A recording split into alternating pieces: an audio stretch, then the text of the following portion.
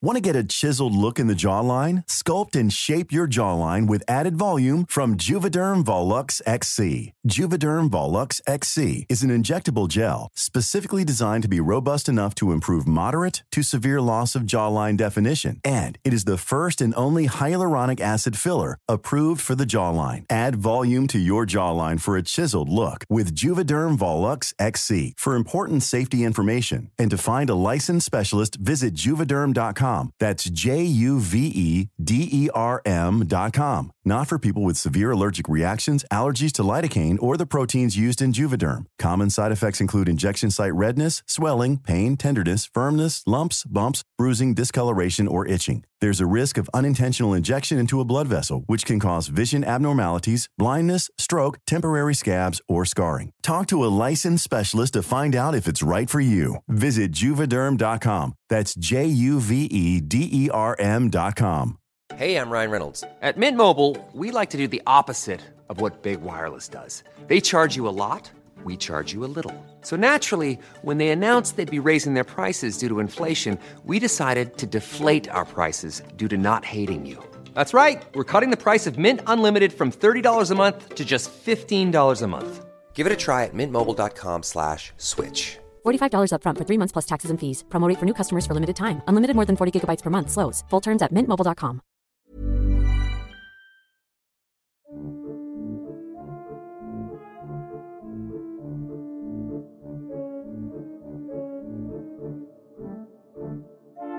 Hello, hello, hello. We are back. And this week I am talking to Dr. Colleen Darnell.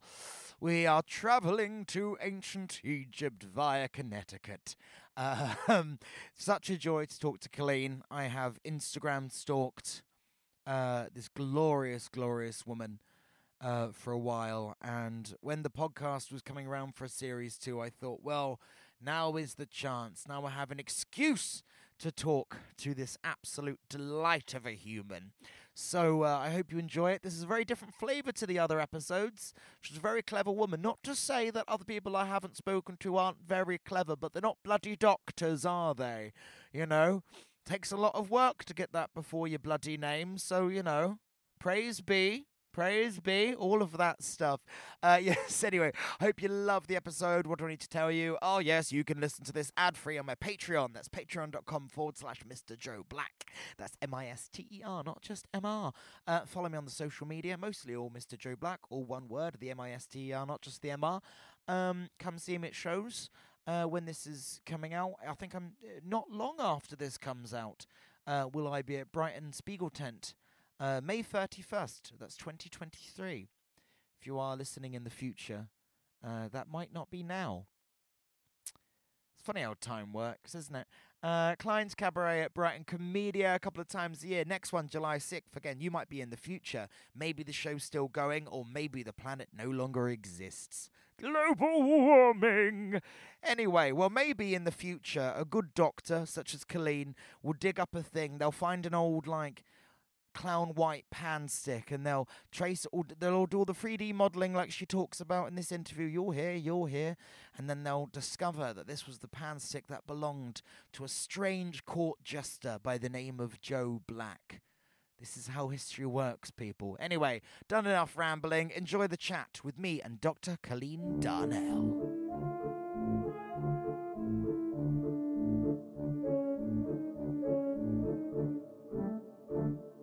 Well, hello.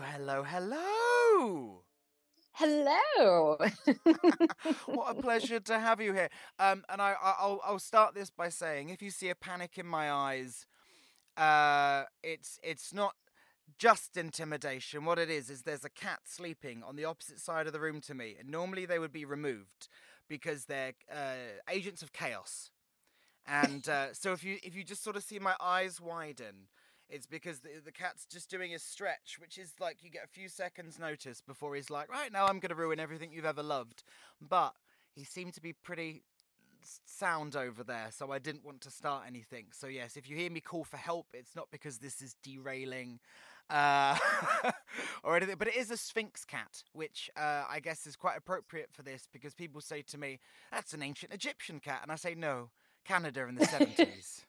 Yes, exactly. So few people realize that, but there is an Egyptian connection with at least one Sphinx cat that I was honored to be photographed with in Cairo. So that was Oh, fun. It was the first one I'd ever met. so I'd seen that picture, but is that the connection is just that the cat is in Cairo? Correct. Oh, I thought you were gonna say this cat actually is this many years old. We don't know how he's still alive. Thousands and thousands of years old. This cat is just he just won't die. Uh, that's what I thought you were. That's what I thought you were suggesting there. Which is, I mean, this is an odd turn to start with. But in the intro, I would have explained to the listeners if they are not familiar. But you're an Egyptologist. Yes, I am an Egyptologist. I've published quite a number of books, most recently co-authored with my husband a new biography of Akhenaten and Nefertiti entitled Egypt's Golden Couple, When Akhenaten and Nefertiti Were Gods on Earth. And this is out now. It is. It was So published November 1st, and we have had so much fun touring around and lecturing. beautiful. And then so this is where I wanted to start this. We've come straight and you've got a new book out. How does this begin? The Egyptology. Were you small and went, aha, that's the one? Or was this something later? Like how does that begin?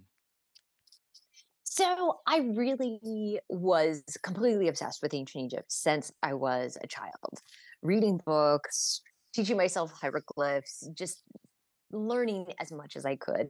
I was surprised with a high school graduation present, which was a trip to Egypt.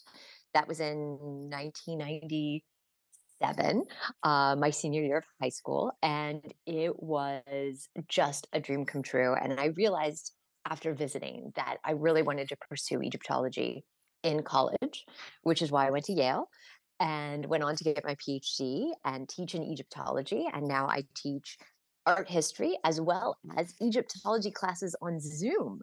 And those aren't, the Egyptology classes on Zoom aren't associated with any particular institution. It's just something that I do with people, amazing people all around the world. And there have been hieroglyph classes that are continuing. I mean, there are people who started a couple of years ago with me learning hieroglyphs that are now reading texts, actual hieroglyphic texts, and it's so much fun. That's so you said that sort of you were young when you started doing the hieroglyphic. How old? How old?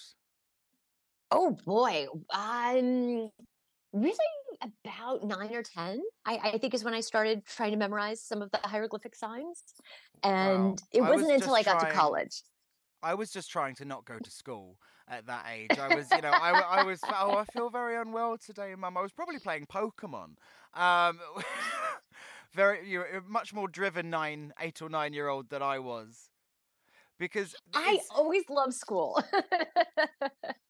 just the learning or just the experience of going somewhere and seeing people. In terms of going to school?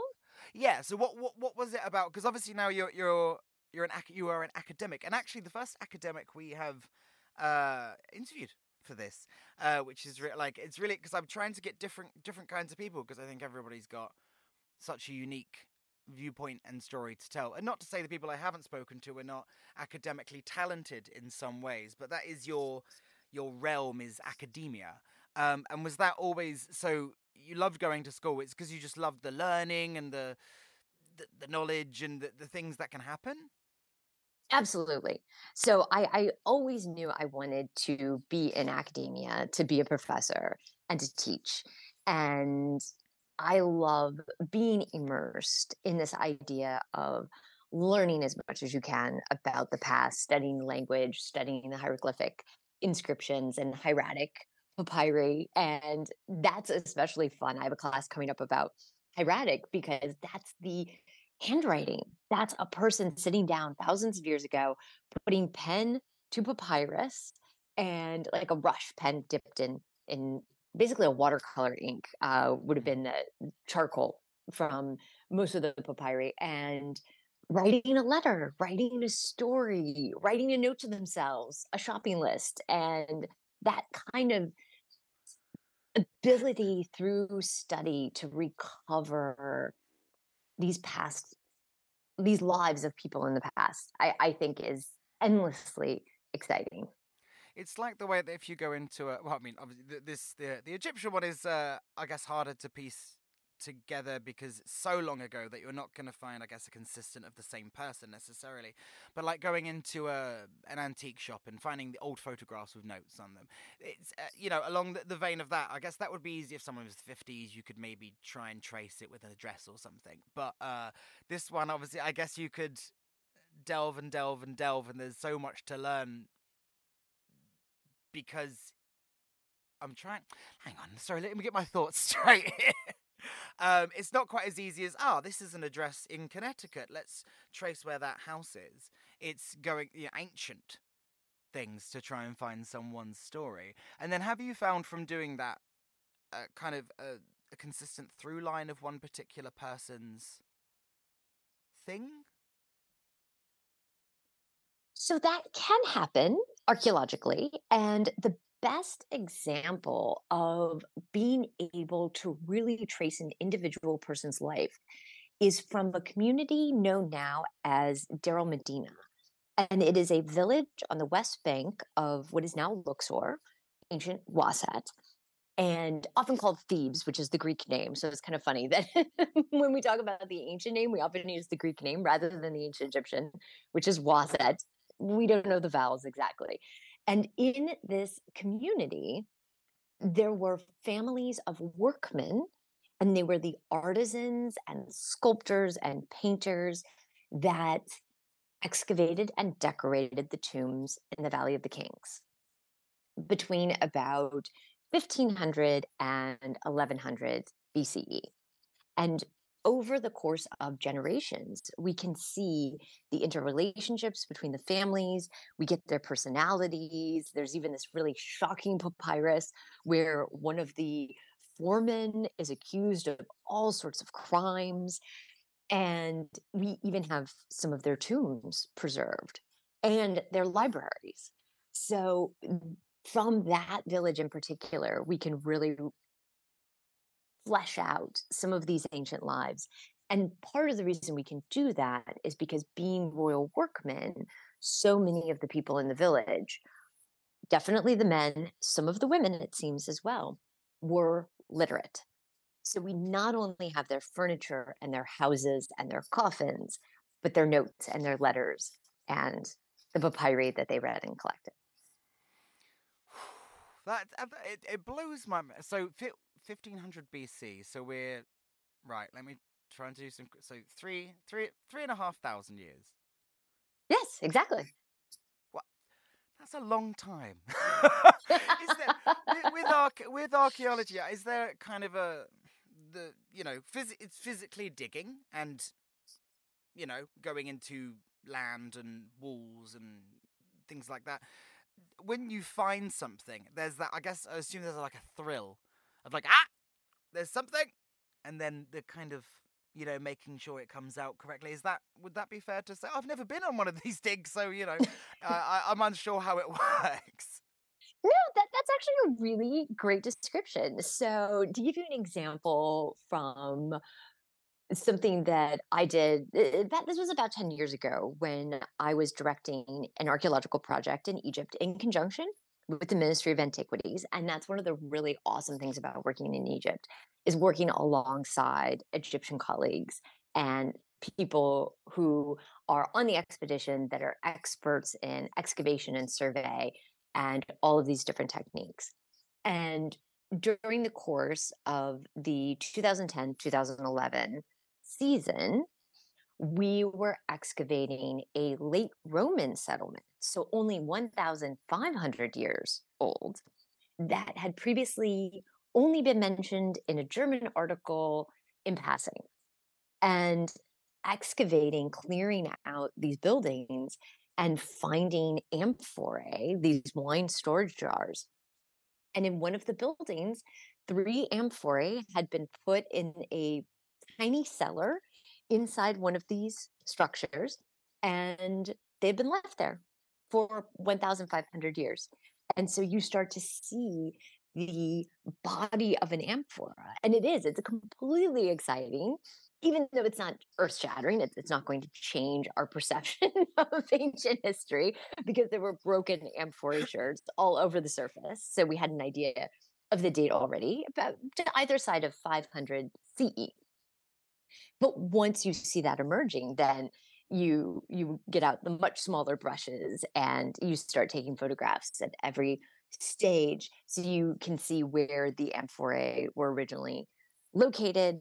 And there's been a huge development in the last 10 years with 3D modeling, where you can take 2D photos and then build up a rotatable 3D model. And they even have iPhone apps now that can do that. The technology is that well developed. And that's been a huge help in archaeology because as you are excavating, you are removing and, in effect, destroying that original context in order to record it and gain the information. So, as many 3D models as you can do, and drawings and photographs, and then publishing that material, you are essentially restoring the context that you just removed and interpreting the material. It's a strange dance, isn't it? That the kind of technology now makes it easier. Sort of the future unfolds the past more, but in order to unfold the past, it has to sort of, I guess, essentially be destroyed. And what you said there was interesting with the that the discovery isn't necessarily like earth-shatteringly amazing, but it's all of these little pieces become part of a bigger picture. I can't remember where it is in the UK, but there's somewhere that people always joke that there's just constantly dinosaur remains. But it's to the point where it's like, oh god, another bone. Oh, where is it? It's maybe Cornwall, but it's sort of like a bit kind of, oh, here's another one. Uh, that sort of thing. What the just because I sort of didn't mention it, but I wanted to touch on it. You said you teach art history. Is that Egyptian art or is that a different thing? So the art history classes I teach are with a community college in Connecticut, a two-year college. And that's actually an art history survey. So we begin with Paleolithic cave paintings and go all the way through to Gothic cathedrals. So I definitely add an extra week in for Egypt Of and course. do a little bit of a hieroglyph tutorial. But that's been one of the exciting developments I feel like in my career is going from teaching specifically Egyptology and Egyptian art history classes to doing some more general classes on art history. And it gives me new perspectives. And in the course of teaching the class, I've learned so much more about art history in the ancient world, the medieval world. And it makes going into into a museum that much more fun. So I love pulling back a little bit from just Egypt specifically in my teaching, and that's been a lot of fun. Do you find that students, their questions can sometimes inspire you to find more? Because there'll be something maybe is not of interest to you that someone has discovered of their own, and they ask you, as someone that is teaching, to go, oh, what about this? And maybe like if it's not something you're familiar with, that you find, and then you can find a new kind of enjoyment and knowledge of that one particular thing. Because I remember not quite the same thing, but I remember in history in school I got a little bit, because of course I was a goth. I remember asking my history teacher about Rasputin, and with secondary schools in the UK, they're teaching us Henry VIII. And that's sort of it. It's the Tudors the whole time. Bit of Romans, bit of Egypt in when we're younger. But I remember asking him about Rasputin. He sort of went, "Oh, yeah, I'll get back to you on that." Yeah, do you find that with students, they'll sometimes pose questions to you that inspire you to find new things? Absolutely. And that's my favorite part about teaching is that I'm constantly learning precisely because there will be a question and I've never thought about the topic from that particular angle. And so that happens all the time with community college classes because the student population is amazingly diverse and people's experiences just are enrich the classroom environment so much. And in the Zoom classes, it's the same thing because I have students of all ages, literally 8 to 80, and people all around the world. I think I've covered every continent except Antarctica at this point in my classes. Soon. Zoom, No, love it. And that, I think every week I get asked a question that encourages me to learn something new and dive deeper into an aspect of a topic that I had not considered. And that's my favorite part about teaching. And to be able to have a virtual classroom in addition to a physical classroom is really exciting. was the sort of digitizing of the learning, was that kind of a post-COVID thing, or was this something you did before? So Zoom classes that I have been offering was definitely post COVID, simply because honestly, I had not heard of Zoom or ever used it I don't prior think to anyone that. had. Because I think that there's lots of things became of a digital existence, and for the sort of thing you're doing, sometimes that is perfectly appropriate, and actually, like you said, opens you up to all of these different continents, and ultimately could make things more fresh is not the right word. It expands it, like, people from different continents are going to ask different questions. They're going to have different ideas. Everyone's from different backgrounds, which helps you and everyone else that's there. So sometimes I think this pandemic, is as much of a nuisance as it was, it did kind of open up the world a little bit to communications in different methods and ways of communication and learning, and sort of giving ideas and shows, lectures, all of that.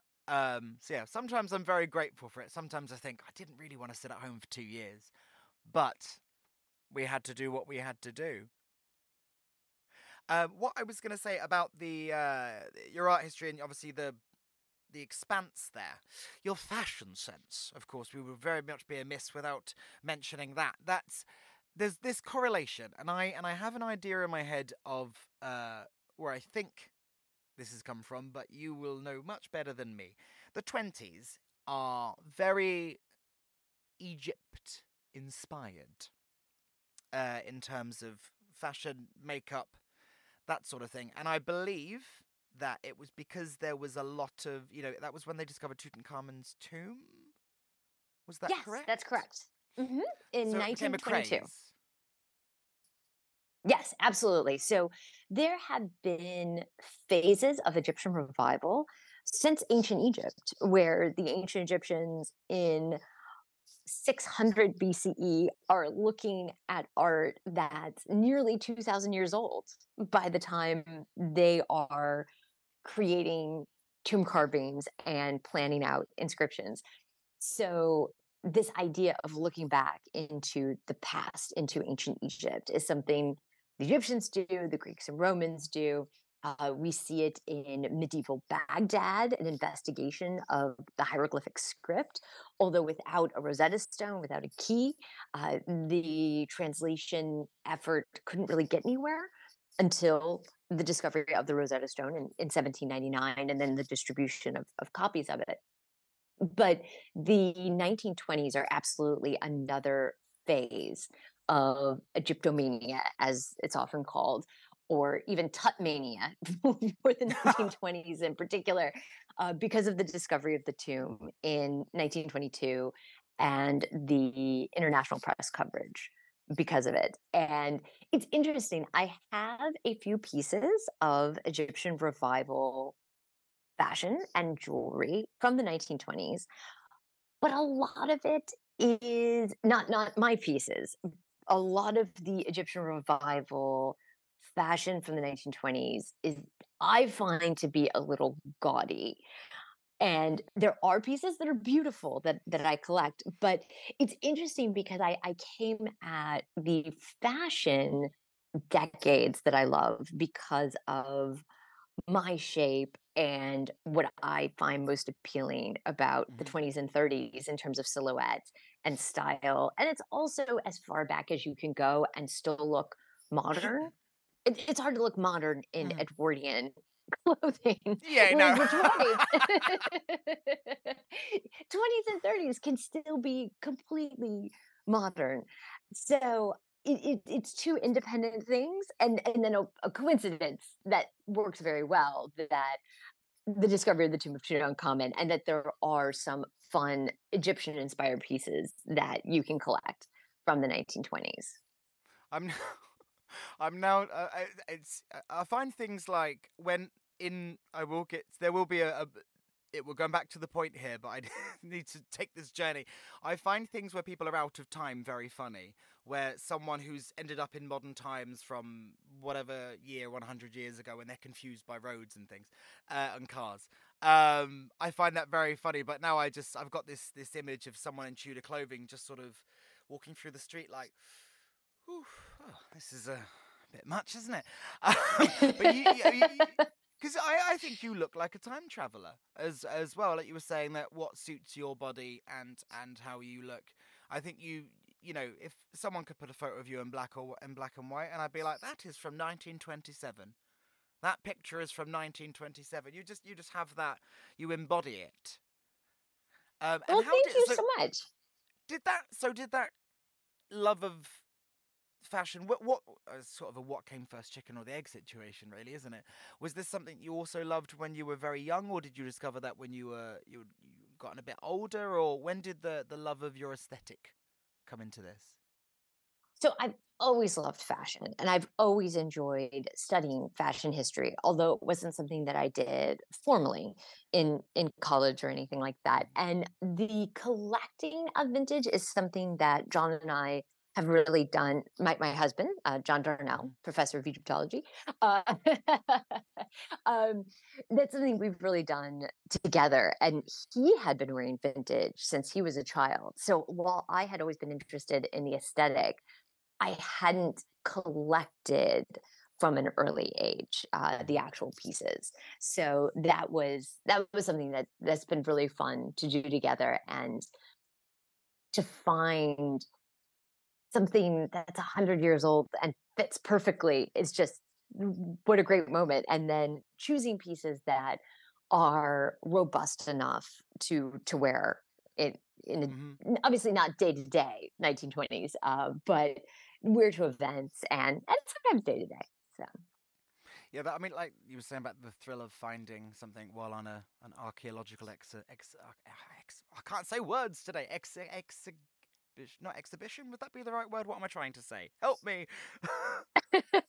well, you could say excavation during an Excavation. expedition. That's the. Thank you, thank you.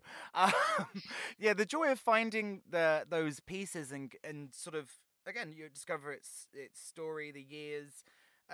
You know, check the what state it's in. I'm sure you've got lots of stuff that the cat has just woken up. By the way, if you just suddenly hear screaming, Egon, do you want to say hello? No, you're gonna. We're having a conversation. Oh, he's just looking at me like, why have you woken me? Um, yeah. Oh, there we go. This is Egon, by the way. Oh, what a cutie! They're He's gonna so have. adorable. And They're. So we have three Basenji dogs, Uh-huh. and Basenjis do actually go back to ancient Egypt. We have numerous depictions of them. And on John's expedition, when we were looking at rock inscriptions and carvings and art, there are a lot of depictions of Basenjis with their little pricked ears and curly tails. And you can tell one of the things that Basenjis do not do is bark. And from even They. depictions of Basenjis 6,000 years ago, they have little bells attached to their necks because otherwise they're totally silent. But they also have lots of wrinkles on their face. So it always reminds me kind of their overall look when a Sphinx cat looks at you with all the wrinkles. Well, yeah. When I got Egon, the lady who I got him from was like extra wrinkly. I was like, okay, yes. Sorry, just to come back. Did you say that they don't bark? Correct. Well, hang on. Well, I'm just gonna block this door because that cat, I don't trust it. There we go. I've just put a jewelry box in front of a door just because they're strong, and if he wants to come in here and destroy my life, he could. So we've got to stop these. Not barking. That's not a trait often shown by dogs. True. But Basenji, they can occasionally, when they get excited, do a single bark. And they can make all sorts of other noises, ruining and howling noises. But normally they don't. Normally they're just totally quiet, unless they're playing, and then they might growl or make kind of funny noises. But if they see something and they're really interested in it, they're completely silent. Oh, I think that might be the if ever these cats ruin enough interviews that I'm like, right, you're off, then I'll be asking you for recommendations of where to find these lovely, lovely canines. You were saying about, so you and your husband sort of discovered it together. I think that's such a joy when something that has so much to delve into, that you can share that with someone else, because you both look, for those of you listening, please do go onto the Vintage Egyptologist at Vintage Egyptologist Instagram and look, because you two look spectacular next to each other. And is that like when you're finding things, do you go, oh, these two outfits together, bells of the ball? Well, first of all, thank you so much. And yes, when we are really going full out to a big event, we will think about how well our outfits coordinate. So as you that's how you get the good pictures. Yeah, but we'll come round to the social media in a little bit. But as talking of lovely events, we have a mutual friend. I think we probably have a few mutual friends, which will, I'm sure, come up at some point. But Jin Minsky. Oh my goodness! Yes, burlesque we just performer and saw sword her. swallower. Yes, and what's incredible about Jin is her ability to simultaneously perform a burlesque show while sword swallowing. Oh yeah, she's phenomenal, and she's one of those. So I was in New York recently, and I saw Cocktail Magique, where she's currently playing in Brooklyn until August, I believe. So that's a little plug for that if you are in the New York area or nearby. I saw her recently, and we had planned this interview, and I remember thinking, I wonder if they know each other.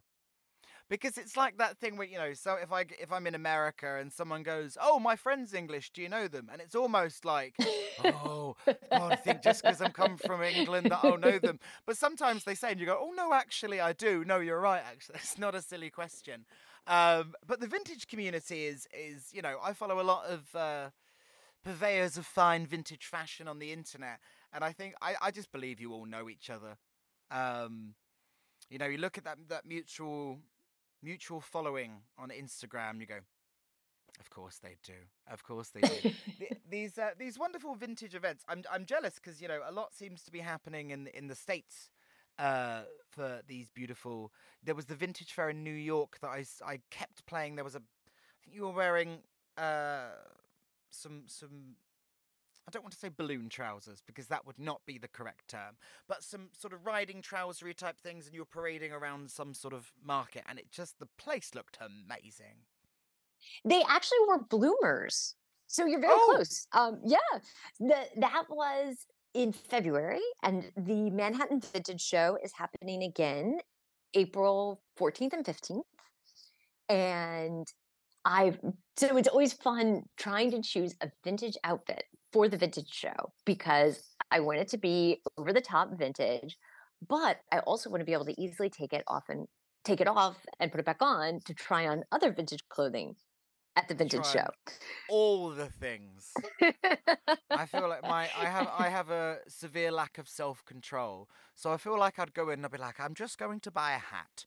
And then an hour later, I come out looking like an episode of Sex and the City or something, with just piled on bags and bags and boxes. Is the vintage community? I mean, other than throwing wonderful events, the sort of social aspect of that must be amazing, because people all come together and they'll really make the effort to go to these fairs or these balls or these things. And have you made lots of, obviously you and John, it was John, isn't it, your husband?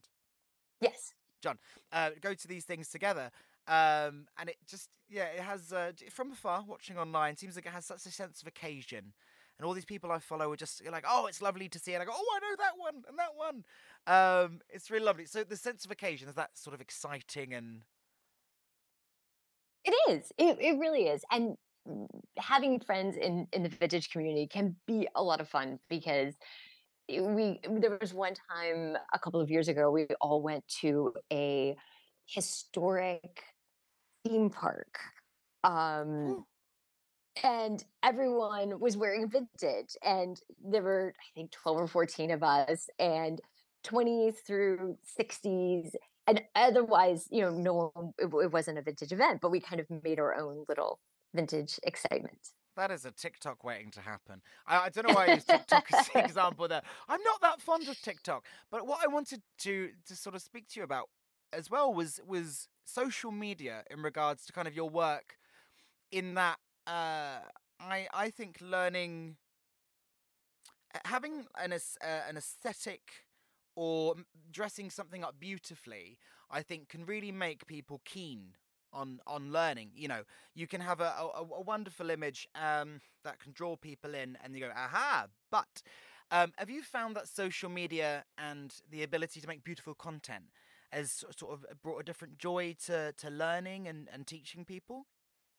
Absolutely, because when we often do photo shoots because of a particular outfit or a particular setting to show kind of a totally different decade.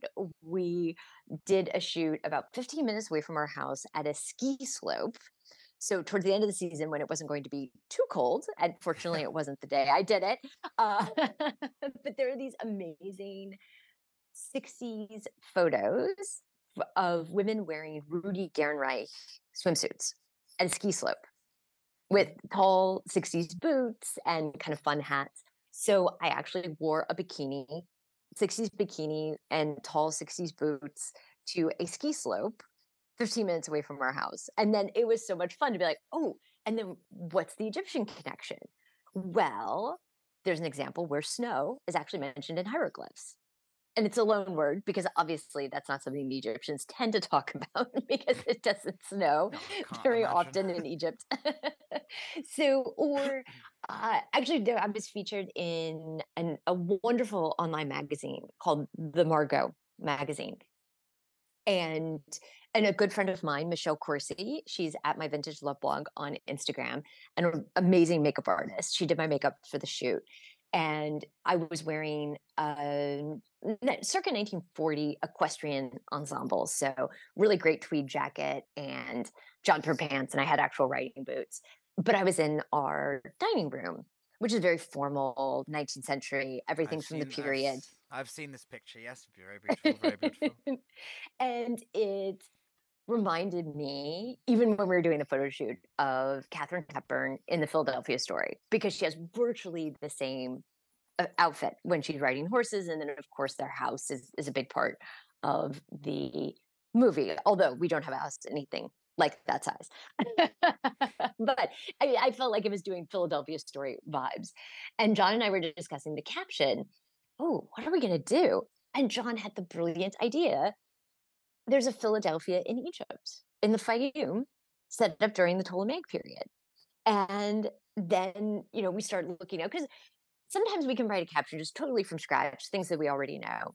But a lot of times we'll end up doing an extra research to make just the right connection to the photo.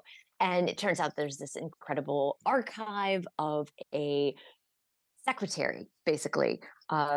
And we learn all these things about society and economics and bureaucracy circa 150, 200 BCE from this archive in the city of Philadelphia in the Fayoum. And then what I really loved about that caption too is we were recently in the Fayoum with an amazing gentleman whose name is Mahmoud, and he's at Explore Fayoum and at Fayoumer on Instagram. And even though the Fayoum is only 2 hours away from Cairo, a lot of tourists don't visit that area, and it is incredible. So to be able to juxtapose fashion with a story about ancient Egypt with promoting somebody with an Egyptian who works in tourism and is an incredible historian and knows everything about the Fayoum, and to be able to promote his work and say, go to the Fayoum, be with Mahmoud and tour around is just that to me is what makes social media so special, is to be able to combine those things and share it with an audience, knowing that a few people out of all of my followers who are going to Egypt might then go to the Fayoum and have this amazing experience, and they might not have known about it otherwise. I think your love for learning and teaching is very infectious. I think it's again, every day is a day for learning, kids. They might look at this and go, well, she's looking gorgeous in a dining room, but they delve and they have learnt new things, and hopefully they will go see it if they are there. Is there, as we're coming towards the end, is there a favourite achievement of yours that you've done? Something that to this day you still go, I did that. I'm going to say writing Egypt's Golden Couple with John. That was something that I had always wanted to do, was publish a trade book, and something that was written not just for an academic audience, but for everyone. And I feel like in that book, we really combined the most up-to-date scholarship and really serious interpretations of the material, but also breathed life into those characters with the present tense reconstructions at the beginning of each chapter. And I'm very, very proud of that. And even at the highest levels of academia, getting a contract with a major publisher and getting the chance to write a book for everybody is not something that everybody gets to do. So that to me was really checking a big box. So that's beautiful. I look forward to the Netflix adaptation as well. Let's hope so. Yes. I mean, I don't want to go into this too much, but if people have not seen it, there is a brilliant video of you reacting to the Mummy, where I've seen it a couple of times now, just because I discovered new reactions from your face as you watch it. You sort of remaining composed, but sort of going, okay. Mm-hmm. It's a joy to watch. Everyone should go watch that. And before we let you go, as you have things to do with your day, is there a dream thing that you would like to do, like you would like to achieve, something you're still looking for? I mean, because you're such a unique guest for this specifically, because usually I'm talking to a lot of musicians or actors, comedians, sort of thing. So it's a different kind of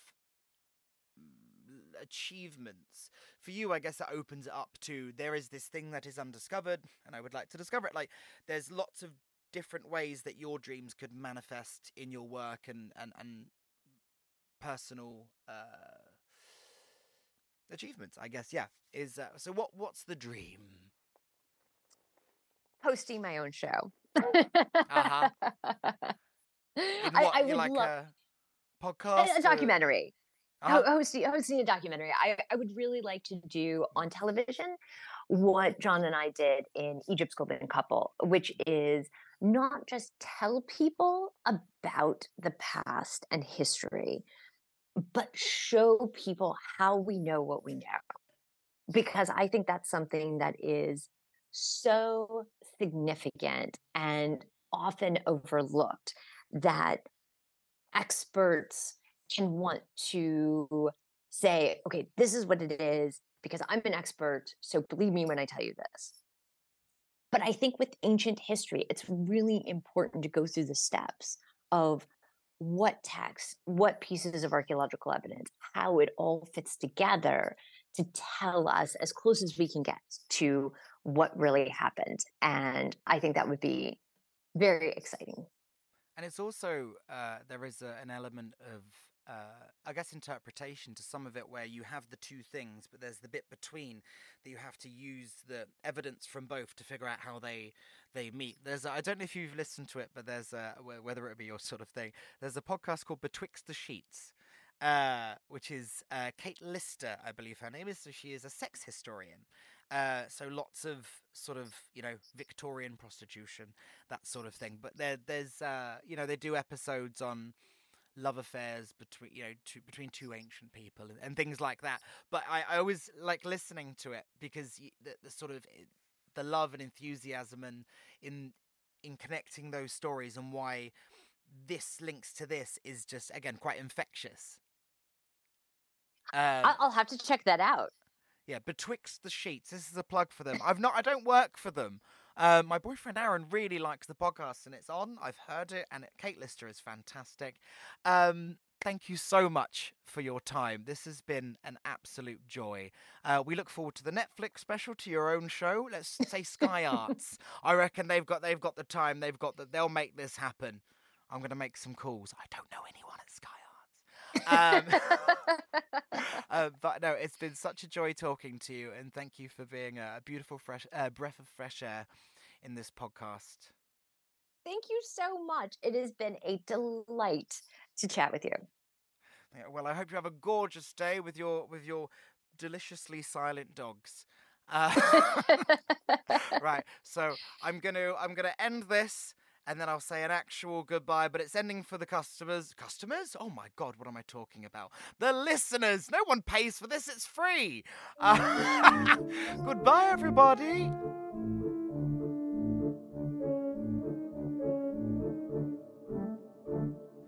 Well, there we go, me and Dr. Colleen Darnell. I would say I hope you learnt something, but you certainly did, unless you are Dr. Darnell listening back to this, in which case you knew these things because you said them. Very, very clever woman. Now I do think that sometime in the future, maybe someone will dig up some clown white pan stick or something, and they'll put it all through this 3D modeling, and they'll do these fancy things they do to discover parts of history and piece together the puzzles, and they'll say this strange makeup stick once belonged to a court jester by the name of Joe Black, and then maybe they'll even find things of yours, a hairbrush, plates, spoons. I don't know what you use in your day-to-day lives. Anyway, talking of plates and spoons, I must go. I'm ever so hungry. Aaron, are you hungry? Yes. Is she hungry? Who? You know fine well. All right. Goodbye. Head over to Hulu this March, where our new shows and movies will keep you streaming all month long. Catch the award-winning movie Poor Things, starring Emma Stone, Mark Ruffalo, and Willem Dafoe. Check out the new documentary, Freaknik, The Wildest Party Never Told, about the iconic Atlanta street party. And don't miss FX's Shogun, a reimagining of the epic tale, starring Anna Sawai.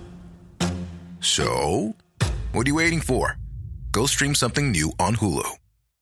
If you're looking for plump lips that last, you need to know about Juvederm lip fillers. With Juvederm Volbella XC and Juvederm Ultra XC, your lip look, whether it's subtle or bold, can last up to 1 full year with optimal treatment and no additional maintenance. Find a licensed specialist and see if it's right for you at Juvederm.com today. That's JUVEDERM.com. Add fullness to lips in adults over 21 with Juvederm Volbella XC or Juvederm Ultra XC. Do not use if you have severe allergies or a history of severe allergic reactions, or if you're allergic to lidocaine or the proteins used in Juvederm. Tell your doctor if you have a history of scarring or taking medicines that decrease the body's immune response or that can prolong bleeding. Common side effects include injection site redness, swelling, pain, tenderness, firmness, lumps, bumps, bruising, discoloration, or itching. As with all fillers, there's a rare risk of unintentional injection into a blood vessel, which can cause vision abnormalities, blindness, stroke, temporary scabs, or scarring. For full, important safety information, visit Juvederm.com.